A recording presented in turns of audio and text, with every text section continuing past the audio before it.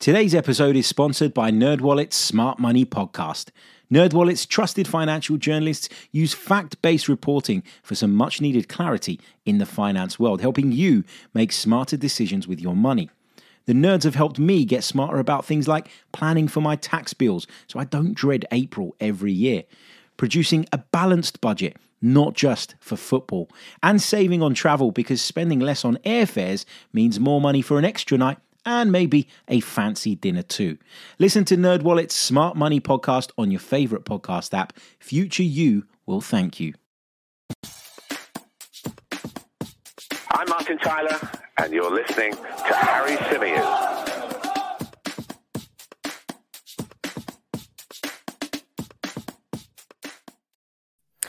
Hey everybody, how's it going? Welcome back to the Chronicles of a Gooner, the Arsenal podcast, part of the 90 Min Football Network. As ever, I'm your host, Harry Symeou, and on this edition of the show, we're going to be looking back on Arsenal's 3-0 victory over Bodø Glimt of Norway. A comfortable win for the Gunners in the end. Job done. Some wholesale changes in terms of the team, but perhaps not as many of us expected. I think that's fair to say.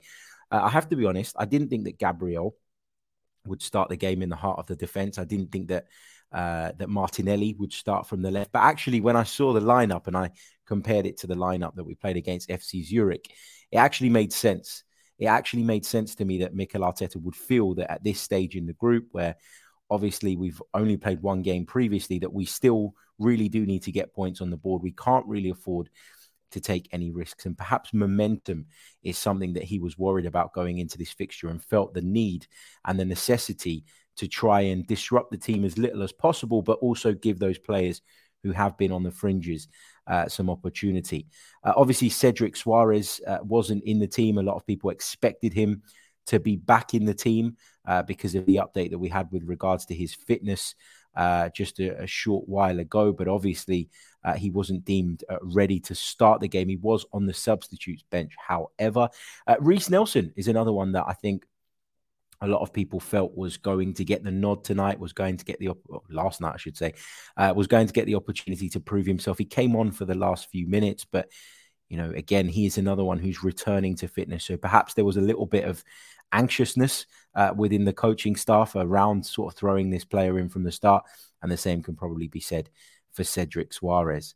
So you name the team that Mikel Arteta did. It was Turner, Tomiyasu, Holding, Gabriel Tierney, Vieira, Lokonga, Xhaka, and then, of course, Marquinhos, Martinelli, and Nketiah up front. And I guess the players that you're really looking at to try and stake a claim are Fabio Vieira, Eddie Nketiah. And, of course, both of those guys were on the score sheet. We'll run through the team sort of bit by bit, and then we'll kind of come back to a couple of players and a couple of incidents and sort of share some thoughts and feelings on them. This is going to be a much shorter episode than normal, but we will be back on Saturday morning with a real long episode where we can continue to react to this game, and we can pay a big focus and a big attention to that game we've got coming up against Liverpool, which is huge at Emirates Stadium on Sunday. So running through the team, I thought Matt Turner had a fairly quiet game. He didn't have an awful lot to do. He made one really good stop, I thought, in the second half, down to his right. It was a really good, smart save. Good to see that despite not having an awful lot to do, he was switched on when it really mattered. I thought that Tomiyasu had a pretty good game at right back, was very, very dominant over his opponent, was much stronger physically, was much quicker across the ground. And you're starting to see Tomiyasu get back into the kind of shape and fitness and form that he was in prior to losing his place in the team. Now, let's be clear, right? Tomiyasu's not in the side because Ben White has been amazing. It's not for any other reason. It's not because people don't rate Tomiyasu. I'm sure it's not because Mikel Arteta doesn't rate Tomiyasu. He spent a lot of money to bring the guy into the club, and when he did come, he was thrust straight in and became a very important part of the side. But to have that option, as well as Ben White, who's been playing incredibly well at the moment and doesn't deserve to be taken out of the Premier League side, is obviously great to see. And what you want from the likes of Tomiyasu, who are struggling to get into that side at the moment, is you want them, when they do get opportunities, albeit in the Europa League, maybe in the cup competitions later on, you want them to stake a claim. You want them to give everything. You want them to work hard, and you want them to sort of, give Mikel Arteta, something to think about, something to worry about. At centre-back, Gabriel, again, we know what Gabriel is all about. I don't wish to focus on his performance too much, but it was good to see Rob Holding come into the team and have a pretty solid game as well. Look, I think we can all agree that Rob Holding is limited in that he isn't as good at progressing the ball out of the defence. He isn't as quick across the ground as Gabriel or Saliba or even White. He's that next level down, let's be honest. But what I love about Rob Holding is his willingness to work for the team and his willingness to kind of be that unselfish character and someone who, I guess, appreciates the fact that he plays for a really, really big club and hasn't sought necessarily to force a move out. Now, I think that says a lot. And I think that plays a big part in why Mikel Arteta has been happy to keep hold of him as someone in the group who, has a bit part role, but can be called upon when necessary. Attitude-wise, he doesn't let you down. But in terms of his quality and ability, I think we can all agree that he's missing something. But to see him score that goal was great. And more so than the goal itself, watching the way he celebrated the goal and how much it meant to him was really heartwarming and great to see. You can have players that are on the peripheries. You can have players that aren't part of the main focus and main plan. But if their attitude is as good as Rob Holding's, then they are no disruption whatsoever. And this comes back to that point we always make about Mikel Arteta and his desire to have certain types of characters within his group. So, yeah, really enjoyed Rob Holding's goal and celebration. Left back Kieran Tierney was solid and got taken off as well in the second half, around about 17 minutes. So kind of to save his legs a little bit. Of course, he didn't start the game against Spurs at the weekend. Zinchenko did. I wonder if Tierney playing last night means that Zinchenko starts again at the weekend. We're going to have to see. Or if the withdrawal of Kieran Tierney at 70 minutes was something that suggests he might be part of the plan come the weekend. I don't know. We'll see. We'll see. Moving into midfield, Lokonga was okay. I thought he got on the ball and dictated the play at times really nicely, really well. You know what he's all about. He drops into those pockets. He picks up the ball. He receives it on the turn quite a bit. And he wants to keep the play flowing and he wants to keep the play moving. I don't think he was as dominant as he could have been. I don't think he was as controlling as he could have been. In certain periods of the game. I thought there were moments where I looked at him and I went, yeah, well done. You're kind of really strutting your stuff here. You're staking a claim, all the while building that confidence more and more and more. But did I come away from the game last night thinking he was sensational? No, I didn't. But I think I could say that for a lot of players. Granit Xhaka in the team, probably second or third gear throughout, in there really, because we don't really have much choice at the moment. When you think about our midfield options and the injuries that we currently have in that position, Emile Smith-Rowe would have been a contender, even in that left 8 position. Mohamed El-Neni would have been a contender, and then Lokonga could have played as an 8. But obviously those options weren't available to us and weren't available to Mikel Arteta at the time. So Xhaka had to be in the side, and I don't think he overexerted himself. And of course, he, like a number of others, was substituted early as well. He only played 58 minutes yesterday, so less than an hour. Fabio Vieira, look, listen, this guy has undoubtedly got incredible technical ability, right? He's so good on the ball, in possession. You can see that he just oozes quality, and he's a player that I'm a big, big fan of. And you know what? Okay, it was Bodø Glimt at home. It wasn't the biggest or most difficult opponent. But what I liked about Fabio Vieira's performance was that he impacted the game. His assist for Rob Holding's goal was fantastic. He hit the crossbar before that. But not only the assist for Rob Holding's goal in terms of the cross itself, but the way he brought the ball down out of the air first was magnificent. And he whips in a delicious cross into the box, gives Rob Holding really very little to do other than guide it on target. And what a goal it was. And then he gets his reward late on in the game as well, when he pops up, of course, to add Arsenal's third after some special play from Gabriel Jesus. So, yeah, Vieira, positive again. What we've seen of him so far has been positive. I still feel that he's a little bit slight. I still feel that he's a little bit lacking physically. Is that something that he can build? Is he deceivingly strong? There's players that you looked at over the years and thought, oh, this guy's a bit too sort of lightweight, and maybe he's going to end up getting bullied and pushed around, and actually sometimes they prove you wrong. I'm still a little bit unsure in that sense with regards to Fabio Vieira, but from a technical standpoint and an attitude standpoint, I don't think you can ask any questions right now. I think he's a good, worthwhile addition. On the left-hand side, Martinelli, again, I felt like he was playing at kind of second, third gear. That's absolutely fine because we got through and we did what we needed to do. Not really going to judge him an awful lot on this game. On the right-hand side, Marquinhos was a little bit disappointing, I thought.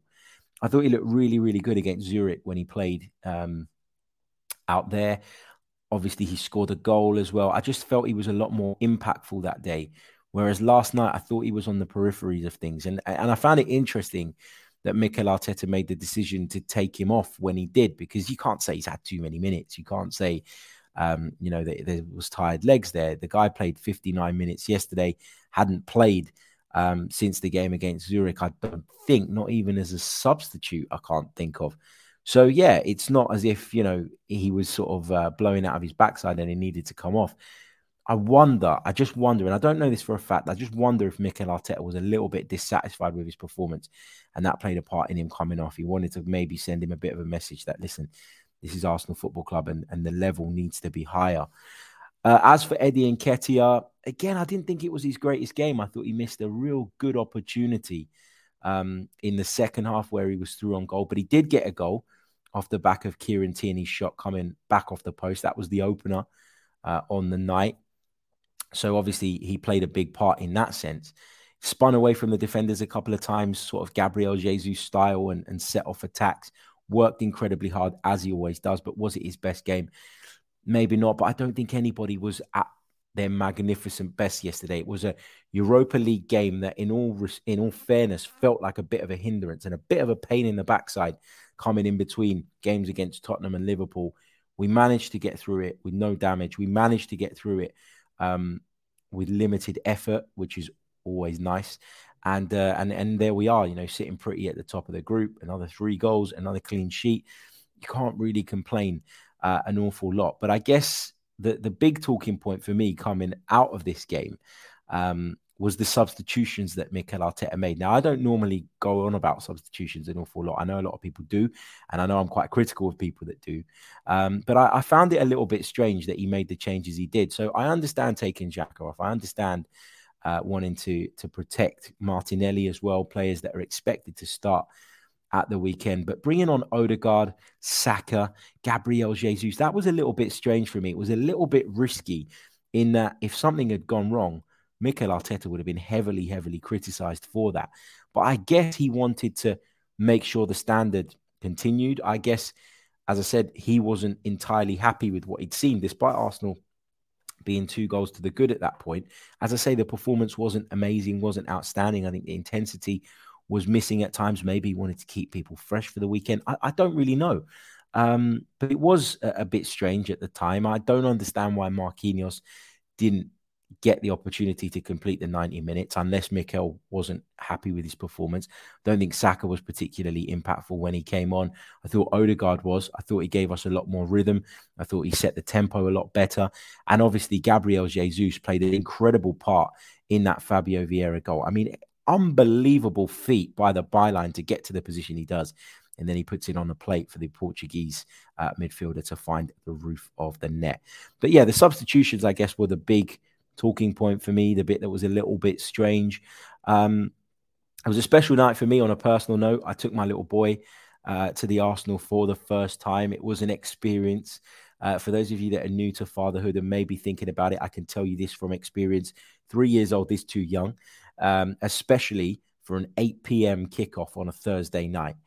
He spent half time and probably most of the second half asleep on me.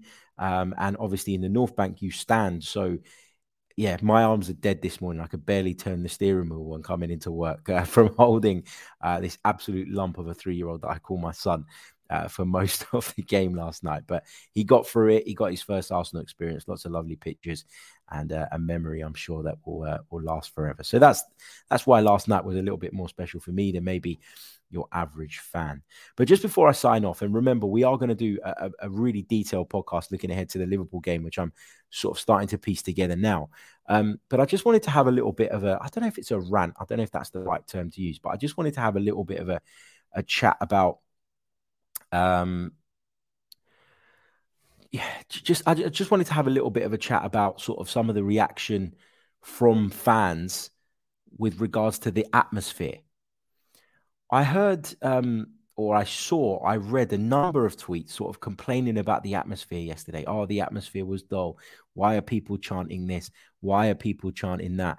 I went to my season ticket and I looked across the row and none of the same people were there. It was all casual fans, etc., etc. Let me get this straight, right? They're not casual fans. They're people that probably spend as much time on the Arsenal as you do and would probably, if they had the opportunity to get tickets as regularly as you do, would probably make sure that they're there every week. Some people can't go because the tickets are difficult to get hold of. Some people can't go because they can't afford it and they've got other priorities in life. I'm a family man. I completely understand that. That's just the way it goes. The Europa League games, the Carabao Cup games, the FA Cup games, what do? They give an opportunity to people who don't get to go week in, week out, to be able to go, to be able to take it in, to be able to experience it, to take their kids, to take their friends, to take their families. Don't knock them for it, because they would, in a lot of cases, give anything to be in your position where you get to go every single week. We've been moaning and complaining about the celebration police when they've been critical of the way Arsenal have enjoyed certain moments. Yet here we are being the fan police about our own fans. It drives me up the bloody wall. And I'm really surprised at some of the people that I've seen tweeting this stuff. Let's not forget, the only reason those tickets are available to the casual fan, if you want to call them that, is because season ticket holders have given them up. Europa League games are included in our season ticket. So if somebody's got hold of a ticket, somebody that you class as a casual fan and you don't want to have next to you, and then you're going to moan about what chants they sung and how they supported the team and how they got behind the team, how about you turn up? How about you turn up instead of putting your ticket on the exchange for someone to buy, or instead of, in some cases, and I know this for a fact, people saying to people at work, give us 20 quid a ticket and you can go. Come on. Like, everybody's entitled to support the Arsenal, right? No matter how regularly they go. You wonder why the atmosphere is dull. Well, it's a Europa League group game against a very unfancied side. It was never going to be a reflection of what we saw at the North London derby last weekend. That's the fact of the matter. So please don't be one of those people that has a go at those who got the opportunity and took the opportunity to go and watch Arsenal, something that I'm sure loads of those would love to do on a regular basis. Us that go every week, we're lucky. We are lucky. We're lucky that we can get tickets. We're lucky that we can afford it. We're lucky that, you know, it's a part of our lives. There are people all across the globe that would give anything to go. I put a picture last night of my son at the Emirates for the first time. He'd been on tours and whatever, but he'd never been as a fan, right, to a match. This was his first opportunity. Well, you're going to have a go at me because I took a 3-year-old to the game. It's my right to do that. And the only reason I could do that was because there were tickets available. I won't be able to take him to Liverpool on Sunday, nor would I want to really at this point in his life. But the point I'm trying to make here is that don't be one of those people that's judgmental around the people that do get to go on these occasions and then the way that they support the club. They don't know all the songs, some of them, because they're not there every week. They don't know what happens normally because they don't go there every week. They'd love to, I'm sure, but not everybody's that lucky. So please don't be one of those people that sits there and criticizes other fans. We're all Arsenal fans. That toxicity, that negativity, that divide, it should have been gone ages ago. Get rid of it. Get over it. Get over yourselves. Get off your high horses. Every Arsenal supporter is entitled to go. Every Arsenal supporter is entitled to support the team in whatever way they want. Anyway, rant over. Thanks for tuning in. I'll catch you guys all a little bit later on. The buzzer's going off here in the studio. But as I say, in-depth podcast coming up, looking ahead to, of course, Arsenal versus Liverpool at the weekend. Goodbye.